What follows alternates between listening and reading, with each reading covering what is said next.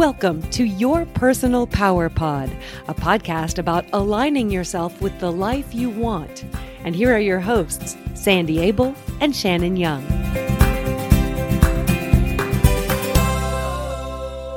Good morning, Shannon, and good morning, everybody. Welcome to Your Personal Power Pod.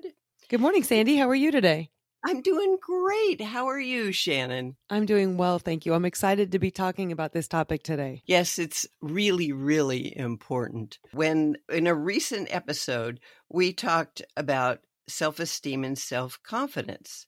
And today we're going to talk about where you came from, because where you came from is a strong influencer on your self-esteem and self-confidence. And it's important to understand how you were raised and the messages you were given so that you can look at your early experiences and what you learned about yourself from the people around you and decide if those messages still fit who you are. This is such an interesting topic because I think we all have people in our lives who come from a variety of backgrounds with a variety of family situations. Some people's parents stayed married. Some people have never known one parent or the other, or they just had a lot of trauma in their life. But the way that affects them later in life is so interesting because each person kind of gets to choose who they become. And so just because you've had a really messed up childhood doesn't mean that you have to go on to struggle through the rest of your life, but you have to be aware that you have the power to change that. Absolutely. And in order to change it, the first thing you have to do is see what it is and be able to look at yourself and say, oh, wow, I learned this when I was a kid. It may be my parents fought all the time and I thought it was my fault. And so I decided that I was a bad person and nobody wanted me around, where in reality, what it was your parents were having a bad time in their marriage. And as a child, you took that personally. And then you took that self-image into your adulthood. It's important to be aware of that.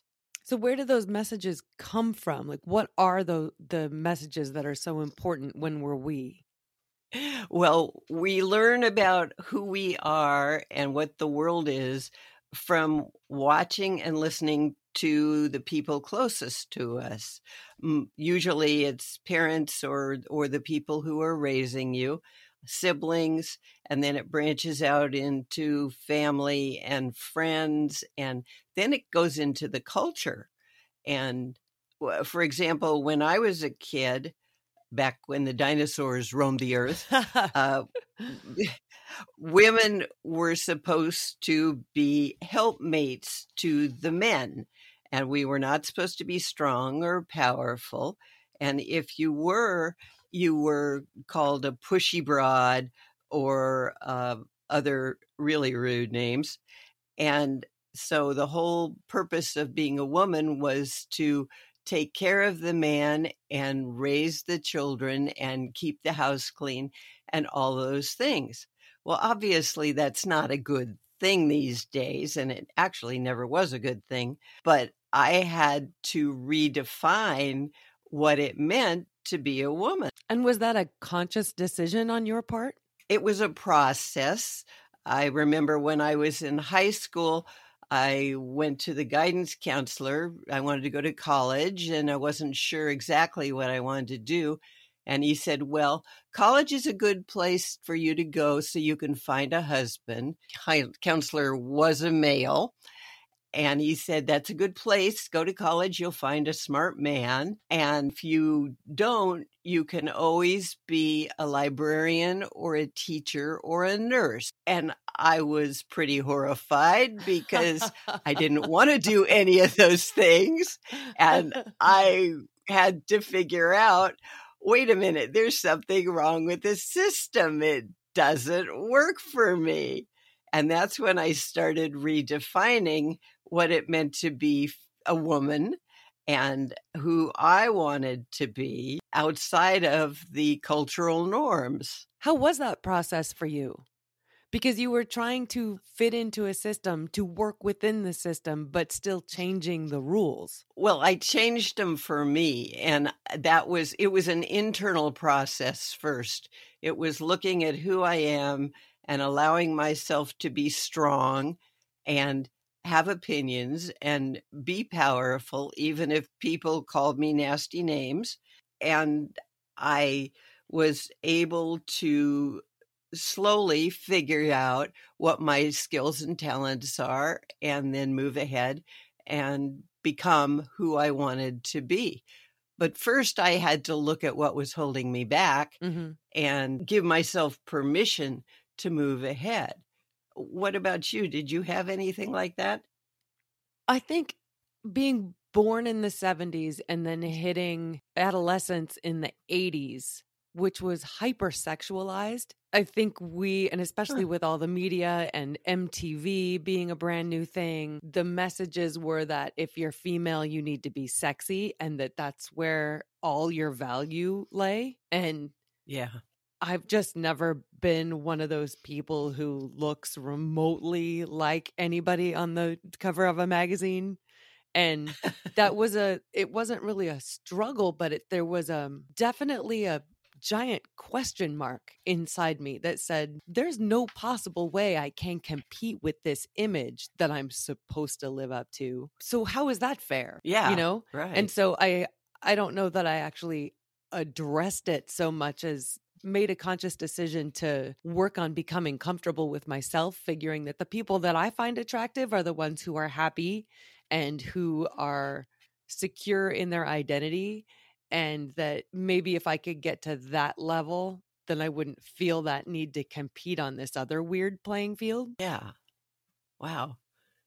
That's pretty powerful. And you accomplished that, obviously, because you're quite successful and you're also very beautiful in your own classic way. Weird way. Well, no, it's not weird. It's unique and it's you and you're gorgeous. Oh, well, thank you. Well, the message was, here's where, as a woman, you matter. And eventually, exactly. after being alive on the planet for long enough, you start to see that wherever those messages are coming from, like, I don't think it's some huge conspiracy to keep women down, but it just becomes this overwhelming message that we all pick up on. So then it kind of becomes part of the larger consciousness. Right. But yeah, there's a quote somewhere, I think maybe it's Byron Katie, and the author. Oh, yeah. Saying something like, I think she calls it the work, doing the work. And the questions are like, right. Is this true? And then when you answer, the next question is, yeah, but really, is this true? Right, exactly. And I kind of applied that to the situation, was like, is it true that this is all I can be? No, absolutely not. How is that right? So then from there, the challenge just becomes, okay, then what path am I going to follow?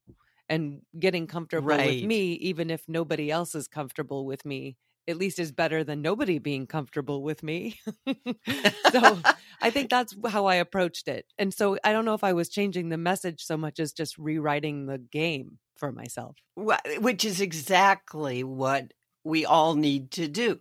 We need to rewrite the game with who we are in mind. And sometimes we have to spend some time looking at that, figuring out who we are or who we want to be, looking at our skills and interests and things that make us smile and happy, and also look around us and see the people that love us for who we are, not for the fact that we are the gorgeous woman on the cover of the magazine. And start to define yourself based on those things rather than what the culture or your family told you when you were 3. It's important to be aware. This seems like a topic that is applied to women more frequently than men, just because women seem to be the ones fighting the gender roles. But do we all go through this? I think we do, because men have different gender roles, but they have gender roles too. when little girls fall down and hurt themselves, people swoop in and pick them up and, oh, poor dear, you'll be fine. It's okay. If a boy falls down and hurts himself, the common response is, you're fine, get up, get on with it. And boys are taught to grow up and be strong and stoic and not deal with feelings. It's not okay for little boys to have feelings. And that's an old attitude. It's changing, but it's still kind of prevalent. Men are supposed to be strong and in control. So I think there's gender roles for everybody. Limiting gender roles, gender stereotypes. Oh, limiting gender roles. Yes. And the important thing is for each of us to be aware of those. It used to be that if a man didn't have a job, didn't work, stayed home and raised the kids so his wife could work, that was looked down on, like, oh, there's something wrong with him.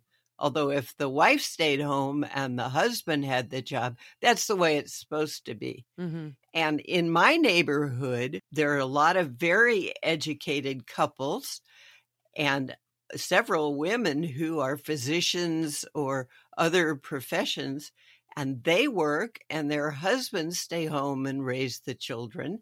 Right on. And that has nothing to do with the capabilities of the man. They're just sharing the roles so that they can both do what works for them and what works for their children. Mm-hmm. And it's so wonderful to see that these younger people are living the lives that work for them and have redefined what usual gender roles are. Mm-hmm. What this has to do with personal power is that if you want to be strong, first you have to be clear about who you are and who you want to be. And you do that by looking at the beliefs you have that empower you and also the beliefs you have that limit you. And once you can identify and shift the limiting beliefs, then you can be personally powerful. But it's not as easy as it sounds to change the way you talk to yourself, because that's been instilled in you from whenever you were little. So how do you change that voice? There again, that's absolutely what it's all about. I call the little voice in your head your shoulds. And a lot of them are good. A lot of them are things you learned when you were younger about things you should or shouldn't do. And you shouldn't go play in the middle of the freeway. Okay, that's a good one. I like that. Hang on to that Keep one. that one. Yeah, that's a good one. You should pay your bills and be responsible. If you say you'll do something, you do it. You should treat people with respect. Those are all good shoulds, and you should keep those. But then there are also shoulds that tell you that you should not take care of yourself, that everybody else is more important than you are. Mm-hmm. And other kinds of things like that, other shoulds that are negative because they hurt you. And the whole thing is about being aware of what messages you got, who you got them from, and what their purpose in teaching you that was. And does it still apply to the adult that you are? And is it defining the way you want to move ahead? Or do you want to shift it? It can be scary because it's not just a matter of changing the kind of input that you're getting from yourself. Once you start talking to yourself in a different way and demanding something different from yourself, it also means you're going to have to look at the people you surround yourself with. Exactly. I think that's the reason there are so many divorces these days, is because when people get married young, they haven't yet looked at a lot of their shoulds, and they go into the marriage thinking they're marrying one person. And then as they grow, they start to realize, wait a minute, this isn't really the person I want to be. So they start to change. And then the other person looks at them and says, wait a minute, you're not the person I married, because you have changed. You've gotten stronger, or you've gotten more powerful, or you're not just wanting to stay home and take care of the house and the kids. You want to go out and work, or whatever it is. And I think that as you surround yourself with people that supported the old you, it's going to cause confusion and problems in relationships. As you grow, it's important to surround yourself with people who like the new you, the newly defined, stronger, more powerful you, and want to be supportive of that. How does it change the rest of your decisions? Or does it, moving forward? Making this decision to value yourself according to what you think is important, as opposed to what maybe the people around you think is important. Oh, wow. When you make that decision, you take back control of your life, and you are in charge of you. And that's called having personal power, where you can run your life, being aware of the rewards of your choices and the consequences. Mhm. If you choose to become a certain person,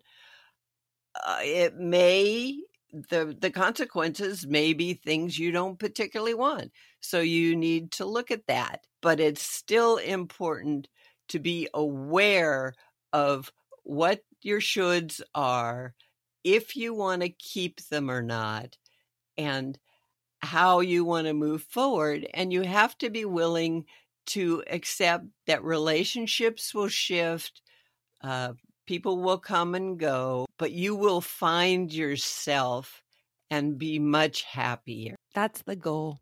That is what it's all about. So we can live a happy, empowered life the way we want on our terms. Obviously, accepting the rewards and consequences that come along with that. What do you think about all that? I think it's interesting that, I don't know if it's true for other countries, but in this country, if you go to any bookstore, there will be a self-help section. And it is chock full of information and books about changing your life. And while that information is absolutely valuable, because if you don't have the tools, then changing can be really hard. Right. But on the other hand, it really is just kind of as simple as sitting quietly for a few minutes and thinking, are things working for me? Why aren't they working for me? Why am I struggling? What needs to change? So all that information is really helpful in saying, here are some ways you can change. Here are some things you can do. Here are some ways you can approach situations. But ultimately, all of that change comes from everything you've already got inside you. Exactly. But it's about giving yourself permission to let go of the old shoulds and being willing to risk that the people you care about, your parents or your siblings or whatever, who taught you those shoulds, might be disappointed with the new you, and being willing to accept that and move ahead in the direction that works for you. So that takes us to our next episode, the little person inside each of us. Yes, that's such an exciting subject, and I'm looking forward to talking with you all about that. So stay tuned for episode 4, Your Inner Child. Thanks, Sandy. Thank you, Shannon.